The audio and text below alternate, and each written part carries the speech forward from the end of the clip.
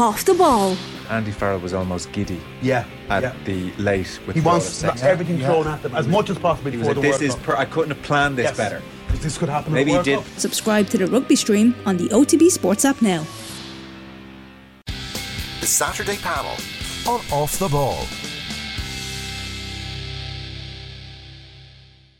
This is Off the Ball Saturday on News Talk. John Duggan with you through until 5. This is the Saturday Panel. The focus this week is on Australian rules football. So in September, Irishmen Zach Toohey and Mark O'Connor were part of a Geelong Cats side that won the AFL Premiership. And Oisin Mullen has now decided to join them in Melbourne next year. Tomorrow it's the turn of the women. Their grand final showpiece between Brisbane Lions and Melbourne Demons. Once again, there's Irish involvement. Tipperary's Orlo Dwyer lines out for Brisbane. Melbourne have Dublin's Sinead Goldrick and Armagh's Blahin Mackin in their ranks to talk about the professional game down under and look ahead to this grand final. We're delighted to be joined on the line by Breach Stack, the former All-Ireland winner with Cork and current player with the Greater Western Sydney Giants, Aisling McCarthy, a former Tipperary GA player who's now with the West Coast Eagles, and Mike Curran, an AFLW skills coach and coordinator. Breed, Aisling and Mike, how are we all doing today? Good, how are you keeping, John? Good to see you all and speak to you all.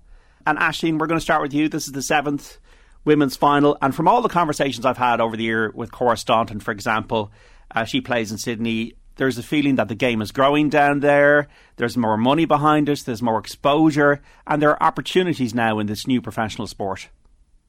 Yeah, definitely. Even this year alone with the new CBA, obviously there was, I think it was a 94, 98% increase in pay, which is obviously huge and just helps it with that professionalism of the game and allows you to be the elite athlete that you want to be because you have that backing with your paycheck, obviously, to be a full-time football player. So I think it's definitely brought the game to new heights and just even the young talent coming through the pathways over in Australia at the minute. They come in and they're ready-made footballers, and even just on our team alone, Ella Roberts was still in school this year doing her leaving cert, 17 years of age, and then she's going to end up being one of the best in the competition. So it's really exciting to see those talented girls come into the system, and I think it's definitely grown every year. Have you found it the last few years yourself, Aisling, leaving Ireland, setting up a base in a new country, learning a new game?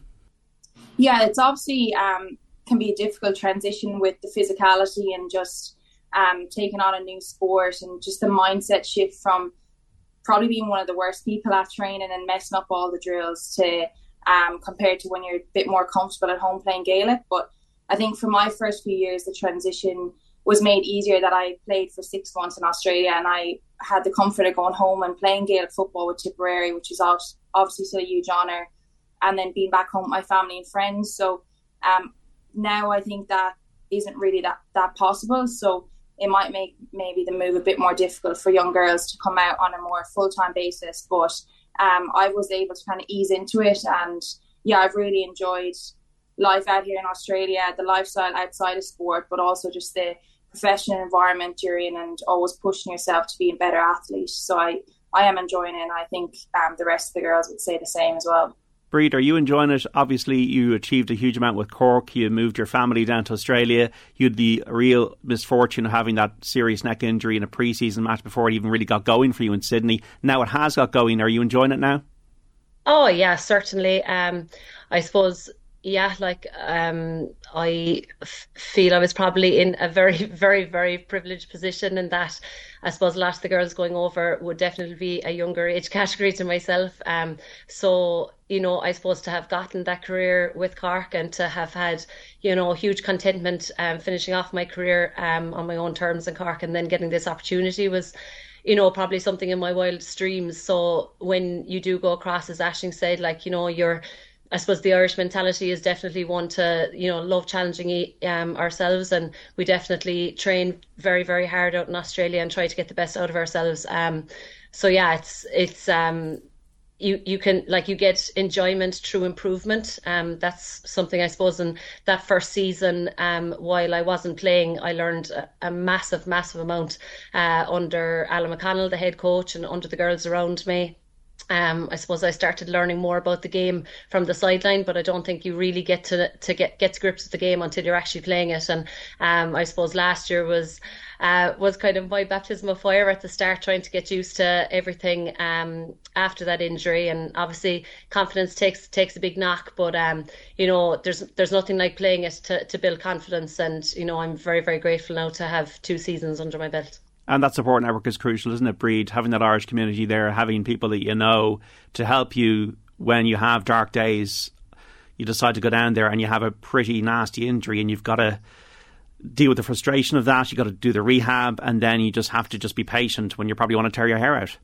Oh, that's it. And I suppose, look, I was very fortunate that, I hadn't encountered a serious injury before that. Fortunate and unfortunate. I don't know, did I cope as well as I could have with it? I think I threw myself head first, really, like into rehab. And I think when you're in that professional environment, it's really, really easy to, be so focused and so like rehab centric. And then actually I found I really kind of struggled when I came home, because you're out of that environment where everything is drilled towards I suppose the team success and team improvement, but yeah, like it, as I said, like it's just I suppose being I having played with Cork for many years, I would have seen that as a very, very professional setup. But it's the other things that come with that. It's the time. I think the time is the biggest thing that I have found, like in professional. Obviously the resources and the money that comes with it, but I think it's the time element, the time that you have to improve, the time that you have to recover, and it is very much needed. Like you definitely need that Monday, Tuesday. Ash will probably tell you the exact same thing. Like you need that Monday, Tuesday to recover, because it is a demanding game physically, and obviously then the mental side of it, there's a lot more feedback. You have so much access to coaches, to facilities. I just think the time element is something that I probably, wasn't so prepared for. I think at home in Ireland, you're so used to full day of work and then straight into training, and you really kind of fly by the seat of your pants, whereas over there you probably do analyse yourself a lot more because you have the time to do so. Mike, perhaps give us a sense of your background and how you came to be involved in Australian rules and being a link person for Irish players hoping to make it down under.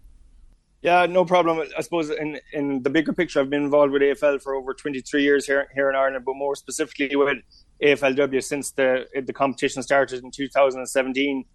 And from then to now, I suppose across 7 seasons, I've been involved in one way or another with a lot of the players that have gone over. 28 players have gone over in total across 7 seasons.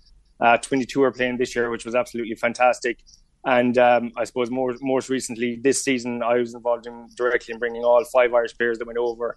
So that included Vicky Wall, Eric O'Shea, Blahin Mack and Orla Lally, Anya McDonough, and they've all had an absolutely brilliant debut season and made a huge impact on the game. So yeah, I suppose I'd be a link between the players here at home and the AFLW clubs in Australia, and work across the seasons and across the close seasons to connect the players up with the clubs and go through the procedure of doing interviews and getting vision together. And then obviously I do work with the players from a coaching point of view on the pitch as well, the new players going over, and even the likes of Breed and Ash and the other Irish girls when they come back. I do some work here in the off season as well at home. So very, very happy with the progress of all the Irish girls, and they're absolutely starring down under at the moment.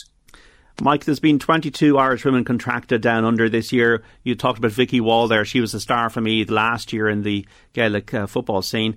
Can you see that number growing from 22 in the coming years? Yes. Yes is the short answer. There's definitely going to be another group of players heading down next season.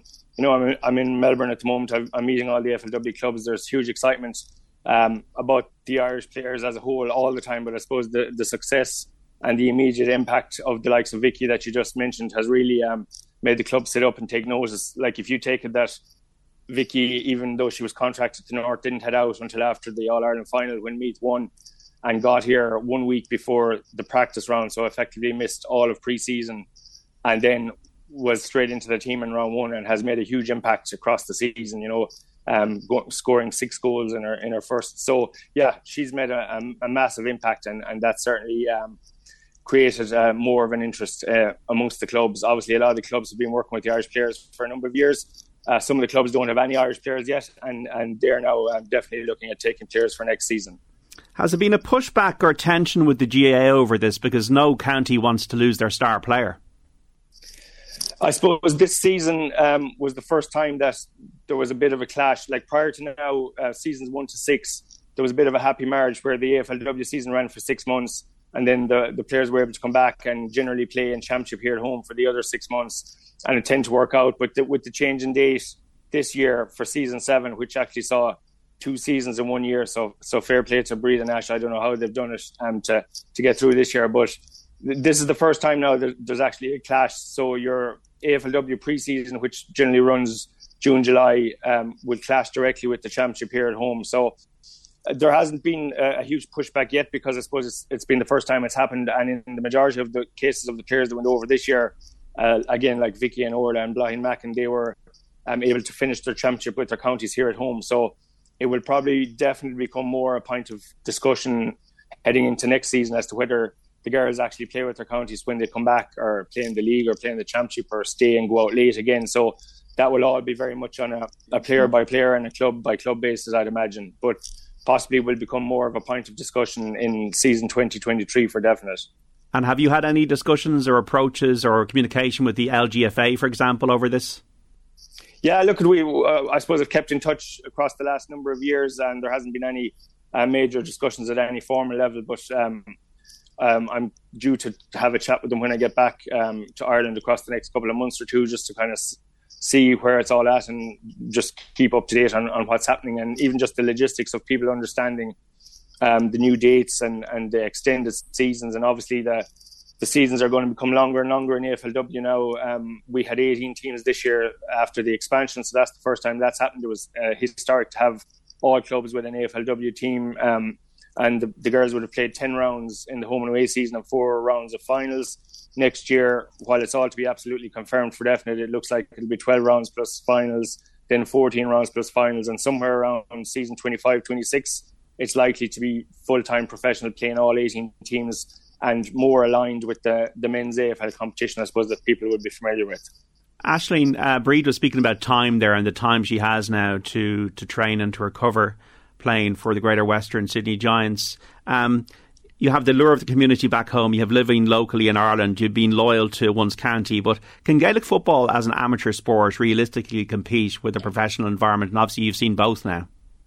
Yeah, obviously when I was at home, I graduated as physio from UL in 2018. So that's also an important part, that profession too. So I would have worked as a physio 9 to 5, Monday to Friday, and gone to tip training afterwards, or done your gym session before heading to work and trying to squeeze in a recovery session. But as Breed alluded to, like, just having the time here, you wake up on a Sunday after a game and you just have all morning to, get the right food in, go do your recovery, if it's go for a swim or even meet up with your teammates at the beach and stuff like that. So, it's that time piece that you definitely don't have when you play Gaelic football. And sometimes it's actually nice to have that balance. That's what I did find a bit difficult at times, where you're thrown in, and over here football at the start anyway was everything to me, and then I got injured the last couple of seasons, so I think I found that difficult. But I think I'm trying to find that balance of having a circle away from football. I'm doing a little bit of work in the community department for West Coast as well, and then obviously football is my number one. But I just trying to strike that balance. Whereas I think when you're at home playing Gaelic football, you're kind of given that balance straight away, because you're either studying, you're in school, or you have a career outside of footy. So it's not all consuming, which I think is one of the most difficult things when you're over here. But I think it definitely helps with performance, injury prevention, all of that we have the time, to recover, make ourselves better, get our gym sessions in, and get feedback from our coaches. Which is a little bit more difficult when you're playing amateur sport. Can you see, Breed, the natural conflict that could emerge in the next few years between a AFL game that's growing for women and providing more and more opportunities, and the I suppose, attributes that Irish players would have in terms of fielding and having a Gaelic football background, and then the demands and the aspirations of a county to reach the All-Ireland final, to win as you have done. Can you see the tension? Can you see the friction coming more and more prominent in the next few years, or do you think they can coexist peacefully and you can have people realise their dreams to become pros? Yeah, and I suppose, look, as Mike said earlier, it was a very happy marriage up to this year. The change of season is definitely going to bring a lot of tension. I think, while the girls were afforded kind of that bit of flexibility this year, who's to say that clubs are not going to say, we need you for a full pre-season, next season. And if players are, under contract to come over for full pre-seasons, that means that they're over start of June. So effectively a player might only be available for league. Even at that, maybe pushed by clubs over to, I suppose, that you're under contract. While it was a very happy marriage up to now, there's a lot more, I suppose, things at play that come into the coming season. But you can see why Australian clubs are coming looking for the Irish. The girls that came over on probably limited pre-seasons this season, and the girls obviously that have come, since Cora started back in 2017. They're coming over, they're ready-made athletes. They already have a lot of load through their body. They probably have, hundreds of games under their belt, which I suppose the Aussies, don't have yet, or, a lot of the young girls coming on board, while they would have come through academies. Academies, I suppose, generally aren't massively competitive, in terms of the games that they play. So the Irish bring that massive competitive nature.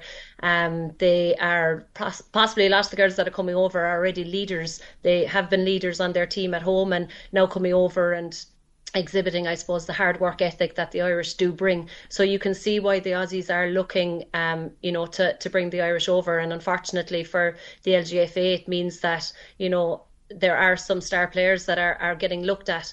But then I suppose, on the other side of things, there are a good couple of girls that are playing over here that, I suppose had kind of parked their county career. So, I suppose, look, it just comes down to the player.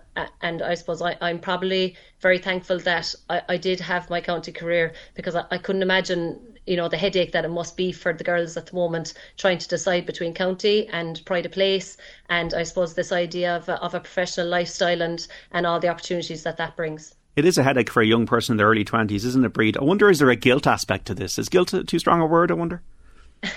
I can imagine. I remember I read something that Vicky wrote there like not too long ago, and she said, she was getting up in the middle of the night watching Dunboyne play, as they approached, they were in the Leinster series, I think, with the club. And I suppose, look, that, there's always going to be that massive pull. And I think it's things like that and big events at home that you really, you do feel a million miles away from home when there are big events at home. And especially, I suppose, like girls that you've grown up playing with when it comes to club, girls that you've soldiered with probably for years when it comes to county. Look, there is obviously that. I would say probably just, there can be a bit of loneliness over here. Like, it's obviously wonderful, but you obviously have those big events at home that seem magnified when you're this far away from home, certainly. Do you feel that pull, Aisling? Yeah, definitely. I think, when I was over here the past years watching Tip in the league, I suppose they got the opportunity to play Division 1 league, which I never got to do. And I think it was in Porky Queeve one night that they beat Cork. And I just remember feeling so homesick because that was such a big thing for us to do. And then they went on to draw with Dublin one year in the league as well. And it's just those times, sometimes you're kind of stuck between watching the game and wishing you were there, or do you just turn off your phone and pretend it's not happening, kind of a thing. So it definitely is tough, but I had a really honest conversation with Peter Creedon, the current Tip manager, probably maybe 8 months ago or so. I had a broken wrist. I had all my surgeon appointments and stuff here, and I just said, look, I only played 3 games of AFLW this season, and I just think I'll regret it if I don't give it 100% good go, and I'm going to stay here in the off season and work really hard. And I think if I went home and gave up Australia, it would be something I'd regret. And Peter understood that, and I think he has Marie Creed and a young daughter similar age to me too. So I think he understood where I was coming from and just the life opportunity as well. But I do hope that at some point I can get home and play with Tip. But at the minute, I think I just need to see where I can get to in the AFLW, and we've a great young side at West Coast Eagles, and I'm part of the leadership group, so I hope to kind of bring them to better places and hopefully leave that jersey in a better place. But yeah, I don't really know. I don't see myself that my career is over in Tip, and I hope that hopefully someday I'll get back there. But I think at the minute I can only concentrate on one, and I just think the demands and the contracts that Breed spoke about as well are just too much at the minute. Like, you're contracted basically for the whole year, and I just don't have that privilege at the minute to go home and put on the Tip jersey. But hopefully, it's not the end of it, because there's that pull there, definitely. Is there a strong Irish community in Perth where you're based at the moment, Aisling? Yeah, I suppose with the AFLW, I had Neve and Grace Kelly from Mayo on my team for the last couple of seasons. They transferred this year, but just even I was living with them for a couple of years, and that was great just to get home and feel like you could be sitting at home in a living room in Ireland. Always a nice feeling. And then this year, one of my really good friends that I met outside of footy, Amy Mulholland, got drafted by Frio, and then you obviously have Anya Tighe and Orla Lally as well. So it's really good to have that support network. And I think as well in the off season when I stayed, like, I met a lot of Irish people through even just the Gaelic teams out here, and I have a really important strong group of friends now that are nothing to do with AFLW, which is always just a nice thing to be able to switch off and meet up with them and just have a bit of crack in that. So I think there's a strong Irish community in Perth, and I think all over Australia, even just with the AFLW girls, we always like seeing each other do well and just meeting each other after games and stuff like that. And I think everyone's doing Ireland really proud in the AFLW, and it's really good to see. And as well in Sydney, the other side of Australia, Breed, you got a good expat community there? Yeah, sure, of course there is, and I suppose the last couple of seasons definitely you a lot more people that you would know from home come out of the woodwork, and you get a lot more I suppose messages on Facebook or WhatsApp saying, look, are you around, we'd love to catch up. And these might be players or people that you haven't seen for years, that could be from your home village or know a friend of a friend, and I suppose that's the way that the Irish are over here. They do reach out and they do kind of look out for each other. And I'll actually go back to my very first, when we got out of quarantine, the very first year that we came over, we actually all had to quarantine together in Perth. And when myself, Cara and Ogie got out of quarantine, it was actually Christmas Day. We all got released on Christmas Day, and we had absolutely nowhere to go. And I remember a fella that I met on a trip with the Asian Games, Alan Burke's his name. He's a Mayo man, and he got on contact with me and he was like, I hear you're all out of quarantine. Do you want to come for Christmas Day dinner? And himself and his family, invited myself, Corach and Ogie. I had met the man once for 1 week over, in Bangkok somewhere, and we hit it off and we're great buddies. But for him to do that, the Irish are just incredible and look after each other so much. And, we spent that evening with a fabulous Irish dinner, like a heaped plate of lovely turkey and ham dinner, and Ogie playing with his kids' toys, and, they even got him something small. It was just incredible. It's just, I suppose the Irish understand the enormity of how far away you are from home. So it's just something, I suppose, that the Irish really do look out for each other when you are this far away. The power of the GA, Breed, but also the power of humanity. Yeah, that's it, exactly. And I suppose that is the key thing.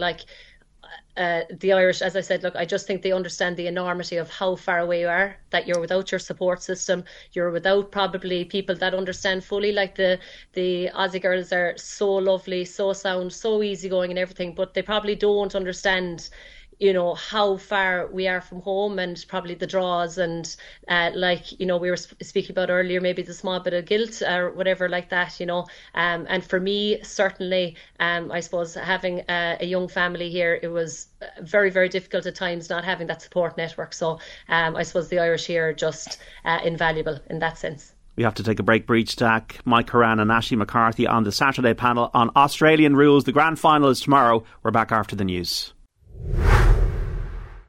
This is part 2 of the Saturday panel. The focus this week on Australian rules football. The women's showpiece is between Brisbane Lions and Melbourne in the early hours of tomorrow morning. There is Irish involvement. Tipperary's Orla Dwyer lining out for Brisbane. Melbourne have got Dublin Sinead Goldrick and Armagh's Blahan Mackin in their ranks. We're chatting to Breach Stack, former All-Ireland winner with Cork and current player with the Greater Western Sydney Giants. Aisling McCarthy, former Tipperary GA player who's now with the West Coast Eagles. And Mike Horan, an AFLW skills coach and coordinator. And Mike, the game itself, the skills of the game, because you've been involved in this for 2 decades, what skills need to be mastered in transitioning, say, from a round ball to an oval ball?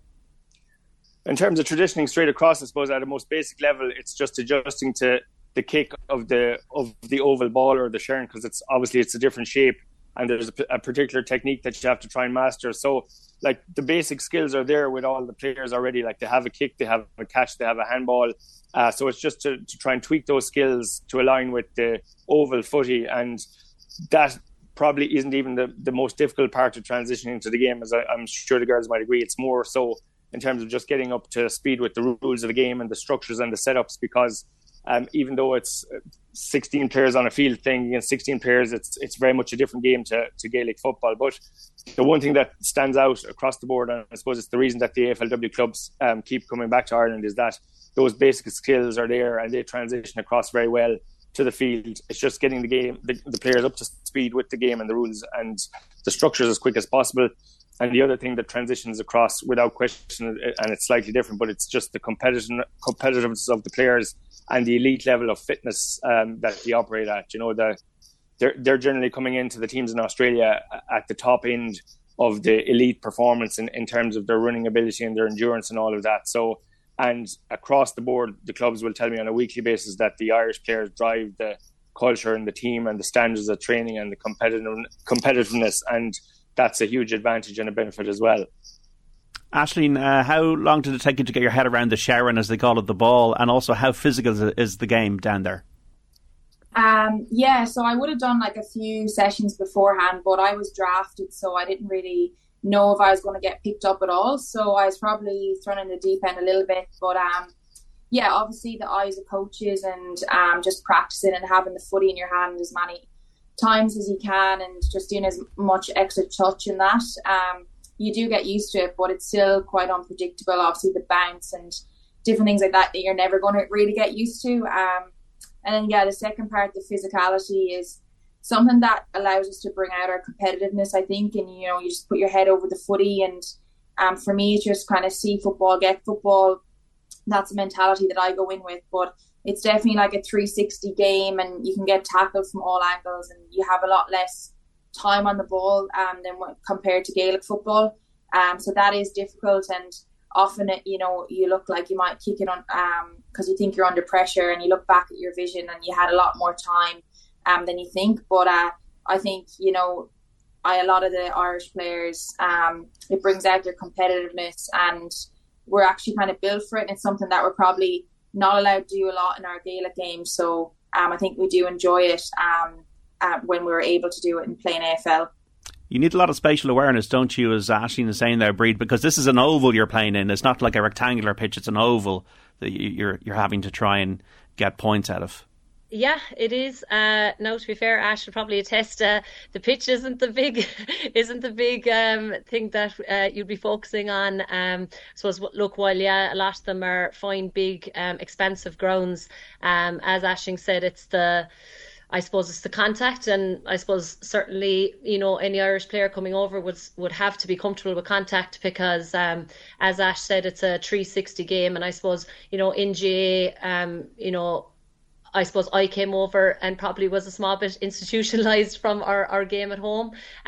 You kind of, the first couple of sessions, I remember like getting the ball, looking up, trying to pick out this perfect pass, and you just do not have the time to do that. And I suppose the importance of voice in this game, like, you know, it's very loud. If you come to any AFLW game, it's very, very loud. There's constant talk because the players need it. They need, I suppose, an indication of how much time they have on the ball.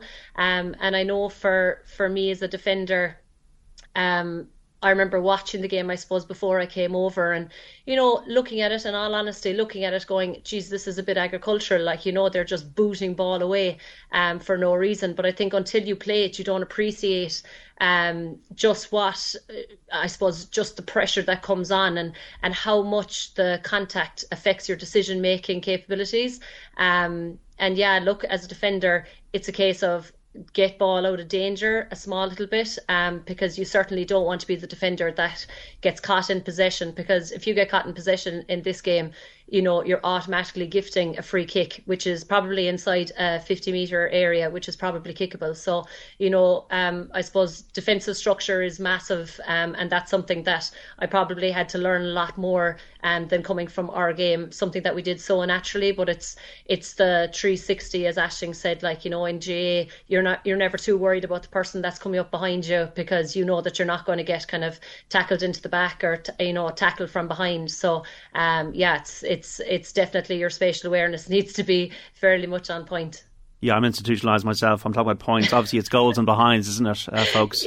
I'm a bit rusty. I used to watch Carlton when I was younger. Aisling, then, you know, the game of the most enjoyable game that you've had then, whether it was the Bulldogs or the West Coast Eagles, was it kicking goals? Was it fielding? Was it defence? What have you been most happy with in your own performances in this new sport?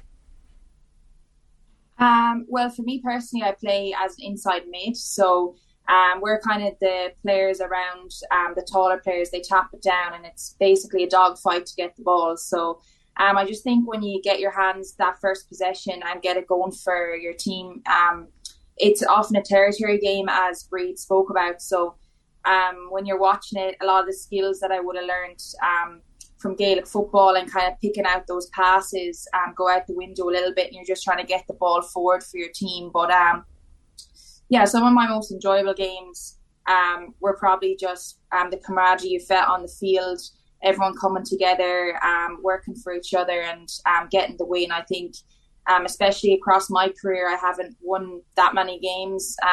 So when we do win, that feeling is really special, and it's just a totally different culture. We nearly celebrate it like we win in All Ireland, compared to at home when you're playing Gaelic. Like, you just, you know, it's like next game, and you don't really celebrate those smaller wins. But I think over here, for us anyway, sometimes that opportunity doesn't come around too often, and we're trying to get away from that culture where it's not such a big deal to win. But I do think that we definitely celebrate the small things, which is nice, and we had a couple of wins this year on the road as well, which was really good for a young team to build. But yeah, I just enjoy my football when I'm bringing out my competitiveness and just doing little things for the team, even if it's not me touching the ball, but if it's kind of blocking an opposition so that my teammate does have that couple of extra seconds to get a good pass away. They're kind of the highlights that stand out to me anyway. Breed, you spoke there about talk on the pitch and a lot of verbal communication. Is there much talk with the opposition? Is there much back chat? As in sledging? Yes. Yeah, like I probably haven't come across too much of it. I can imagine there's probably very, very super rivalries, you know, going on between teams that have played each other for 7 seasons, or, you know, because the nature of the game, because there is movement in players, you know, because you could have a star player in one team and then the next season they move to a rival team, or they move to you know, a team where I suppose it might be seen as not a great move for them. You know, that obviously all brings its own probably internal kind of rivalries, and I've no doubt that it does probably go ahead, but not to a massive extent, not to I suppose a really detrimental extent that I have found anyway. But yeah, the chat was probably something that I really had to try to get used to, because I suppose when you play with a group of girls for such a long period of time, as I had the the chance to with Cork, there's very little movement. There's probably your 15, your 17 are probably fairly set, and then you'll have your new players that come onto the panel, and I suppose like it is at home, you'll kind of earn your salt. You might have to sit on the bench for a while, and you'll get your shot, and you'll get in. But in general at home, I suppose teams are fairly set, and that's what I found, I suppose, with Cork. So then to come over to Australia, and my reason of saying that is we actually probably weren't a very loud team with Cork, because we knew each other so well that I knew what Breach Corkery was going to do before she probably knew herself. We were so used to playing with each other that we actually didn't need to communicate a massive amount, if you understand what I mean. Yes. Whereas over here, or over in Australia, it is constant communication, and the communication is even just to get people into games. It's to make sure everyone is concentrating and switched on, because as Aisling said, the ball can change direction, it can bounce in a different direction. You're constantly having to be on your toes and constantly concentrating. So that level of high chat, I suppose, was something that I definitely was like, whoa, there's 3 or 4 people roaring at me non-stop, and I suppose you kind of have to just get used to it and kind of say, right, I know myself where danger space is, or who's actually best person to listen to in this scenario. So that was probably one side of things. But the sledging, thankfully, I haven't experienced too much of it, so I'm okay in that aspect. Important to have a thick skin, isn't it? Breach Stack, Aisling McCarthy and Mike Horan. We're speaking to all of them about the Australian rules final this weekend for women, Brisbane against Melbourne. Mike, obviously you're a point person, a link person. You develop skills and you work on Irish players' skills when they're in Ireland. Would it be too far to say that you're doing any kind of scouting for Australian teams to maybe entice players down under, or is that not your role? Oh, to be fair, I suppose that is part of my role. I did scout the 5 players that went over last year, so that's part of it as well. So there'll be a combination of me helping players that want to go over, but due to the success of the girls across the last couple of seasons now, there will be a lot more Irish girls here who will be getting in direct contact with me, asking how they can have a look at AFLW or how they can get themselves in front of the clubs and that. But as well as, I suppose, there'll be a talent ID element to it for definite. And this year, I suppose, was the high point of that with the 5 girls going over. But next year, there'll certainly be more as well. And I'd be working with all the clubs on an ongoing basis in relation to that. And I'd be meeting with them all while I'm over here to catch the finals as well at the moment. And would you be dealing with contracts or liaising with telling prospective players who you need to speak to at each club and to get all the legals right and to ensure that they're well set up when they arrive down there? Oh, absolutely. I'd be assisting with every step of the way. So from an initial discussion with a player who says they're interested, if I've gone to them or they've come to me, they're obviously interested. What we do then is we do a number of things. We get a player profile together. We get highlights videos together. I meet them and have a kick with the Sharon, and we get skills vision together with the Oz Rules footy. And I would then send that on to the contacts at all the clubs, and the clubs will say they want to talk to 1, 2, 3 players, and then I'll set up Zoom calls or meetings, initial meetings and intros with the clubs, and it generally rolls on from there. If all parties are happy, it'll go to a second meeting, a third meeting, and that can vary in terms of time for anything from a period of a few months to a period of a few years. Some players' journeys take longer than others to actually get to Australia for various reasons, be that they're finishing uni or they're in a professional situation that they have to finish out a work contract, and then right up to the players being offered their contracts and agreeing and going over. And then from that point on, it becomes almost obviously assisting the players to get to Australia, but it becomes more coaching from that point then, where I'll work with the coaches at each of the clubs who will want to do specific work with the players that are coming. But in general terms, it will be the same across the board. It'll be just working on the basics, getting those basic skills, some time spent on those before the players actually arrive down in Australia, where obviously the intensity will increase 1,000% once they land in Australia, generally straight from the airplane to the Oval in most cases. But yeah, I'd be assisting the players from the very first conversation about AFLW right up to them arriving at their club in Australia. The GA, Michael, have their own agenda, their own desires in terms of their own players and retaining their players and having their own, whether it's club or whether it's county, having their own players playing Gaelic football at the ladies' level. It's an amateur sport, it's a different sport. The thing I talked about, the push and the pull and the guilt, does that come into your mind at all when you're talking about the GAA and the AFLW, or do you just see that I've got a job to do here and I'm going to do my job?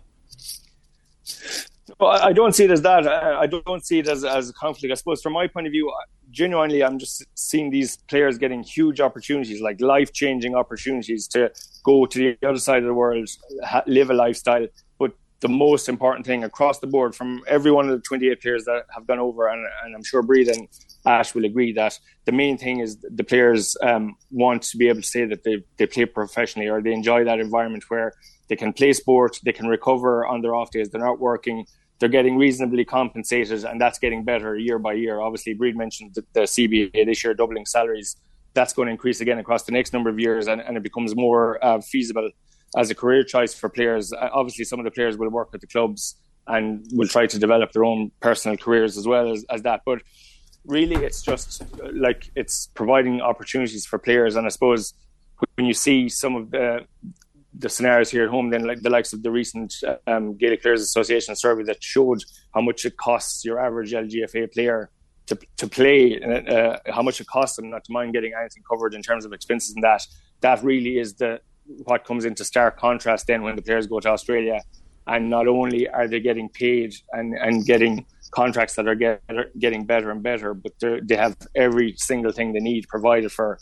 Again, I'm sure the girls agree in terms of the facilities, the support staff, the medical, the gym, everything is generally under one roof, and all they have to do is focus on playing sport. And depending on what part of Australia they're in, they might get a few months of summer as well and a few months of sun. But generally, yeah, it has been and is a hugely positive experience for every player that goes over. And in my view, some of the players, when they come back, for the players that have finished or just done a season or two, they come back as better athletes, better people. They've developed in a professional environment for a number of years, and that's a positive that they're bringing back, and they translate some of that through to their training sessions then and their teams when they go back and play with their counties or clubs. Aisling, did anything with the LGFA? I think things have improved in the last few years. There were a couple of high-profile incidents. Remember, Galway had a real raw deal around an All-Ireland situation when they had to move to Croke Park quite quickly. But they're into the GPA now. The women with the men, they're all kind of unified.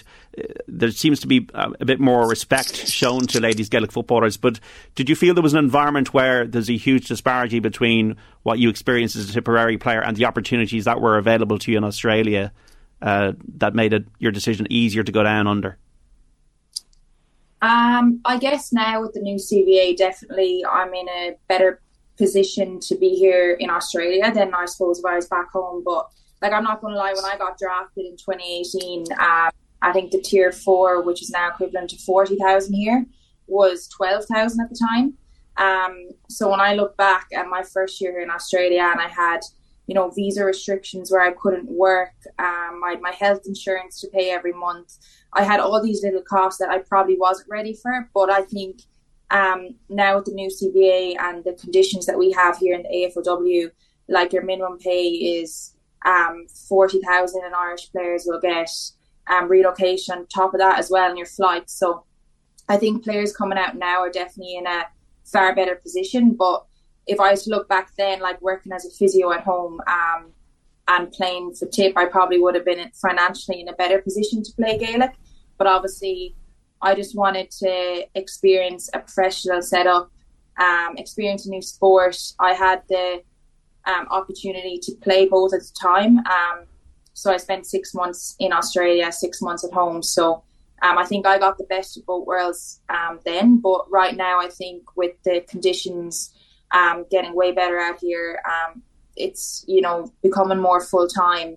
I think the new girls that come out don't have as much, I suppose, worries as potentially looking back, I don't really know how I did it. But I think the opportunity just to grow as a person and travel as well was something that I couldn't let go of either. I hadn't ever gone on a J1 or done any of those kind of normal things you do because you're at home playing Gaelic, which I obviously wanted to do. But then the opportunity to marry both sport and travel was something that I couldn't really say no to either. So yes. I think right now people are in better position. But yeah, I'm not going to lie, it was definitely difficult at the start of my AFLW career. You talk about a minimum of 40,000. What's the maximum, do you know?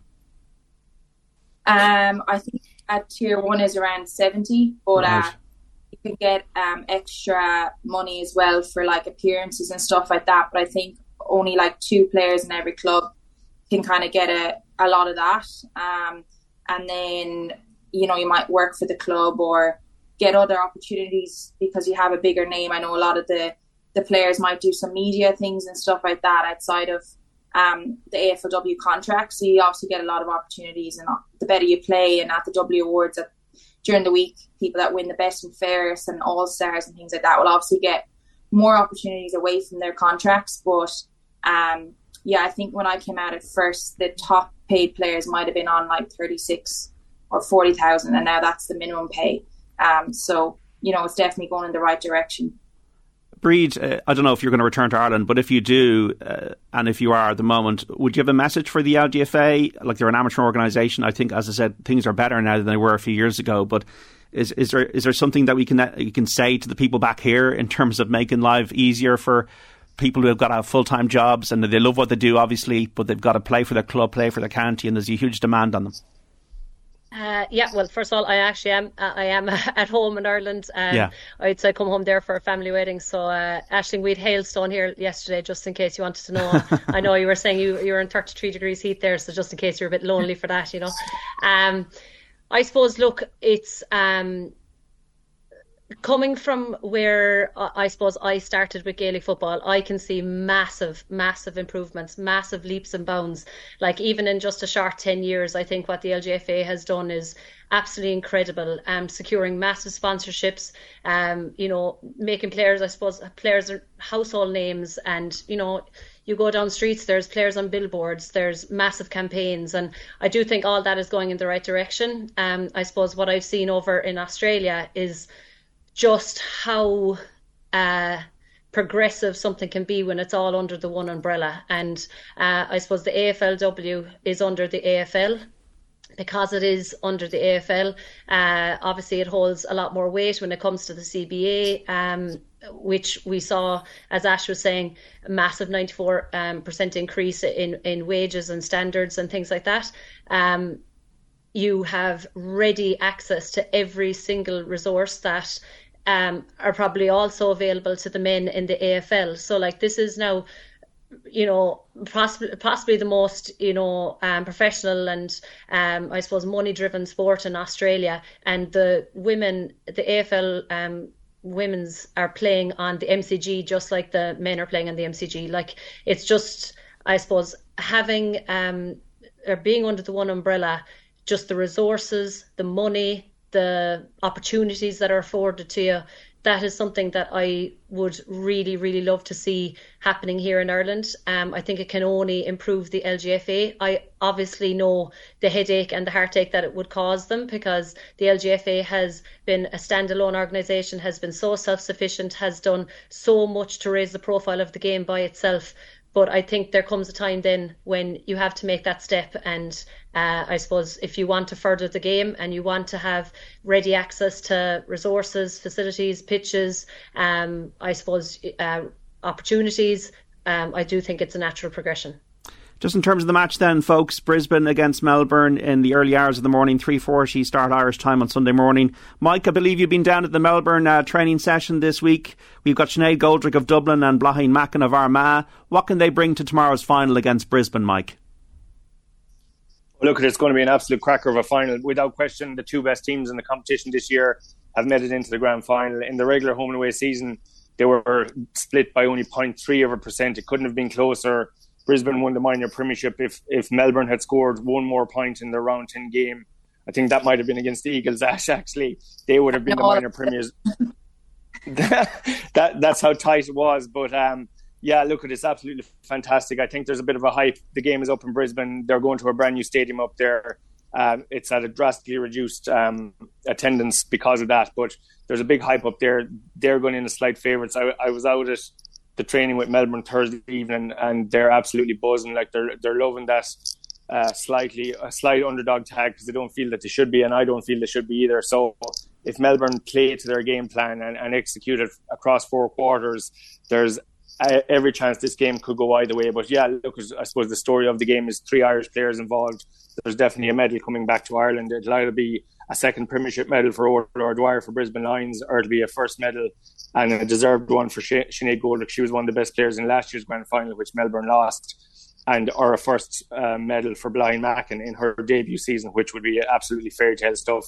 She's only played 9 games. The grand final will be her 10th game. Her family are after heading over yesterday. They'll be up in Brisbane as well. So a huge occasion, yeah. But both Goldie and Blind are contributing hugely to the Melbourne team, albeit vast differences in experience. You know, Sinead's been there for 4 seasons, has played 30 games, Blind in her first season. And on the flip side, of course, Orla Dwyer is one of the best players in the competition, not to mind the Brisbane Lions, winning an All-Australian last year and becoming the first Irish player ever to win an All-Australian since Jimmy Steins back in 1993. So she's a phenomenal athlete. She has her premiership medal already. Will she get a second one? There's every chance, but I think this one could go either way, and if both teams play to their potential, it should be an absolute belter up in Brisbane on Sunday, and I'm personally looking forward to heading up and seeing the game there live. And I'm sure you're on Orla Dwyer's side, are you, Aisling, as a Tipperary native? Obviously, yeah, it's great to see Orla, one of my teammates, do so well. But to be honest, when you're out here, you just want to see all the Irish do really well. And, you know, even to see how much Blaheen's after grown in the last few games. Like, I think I saw one of her highlights clips for the game she played the last 2 weeks, and like she's playing excellently. And Goldie, I think, is one of the most underrated players over here. She often does a job on the opposition's best forwards, and you know, has that run off half back, and then Orla obviously up and down that wing. So yeah, I don't know. I'm probably going to give the same answer as Mike. That don't know who's going to win, but I think if Brisbane kind of open up the scoreline early, they often seem to pull away. So I think it will be important for Melbourne just to make sure that they're in the game long enough anyway. But I think they definitely will be. They're good enough to be, and yeah, the 2 best teams in the competition going at it in the final day. Breathe quickly, how'd you call it? Same as Les, I suppose. We played Brisbane this year, so we were on the receiving end of I suppose we stuck with them for 2 full quarters, but then Brisbane are just an absolute elite team. I suppose the significant thing this year is how similar the 2 teams are. They both play very expansive, very fast running game, and I think it's the team that can negate the space of the other team that's going to come out on top. I think Melbourne will have learned a lot from last year's grand final defeat.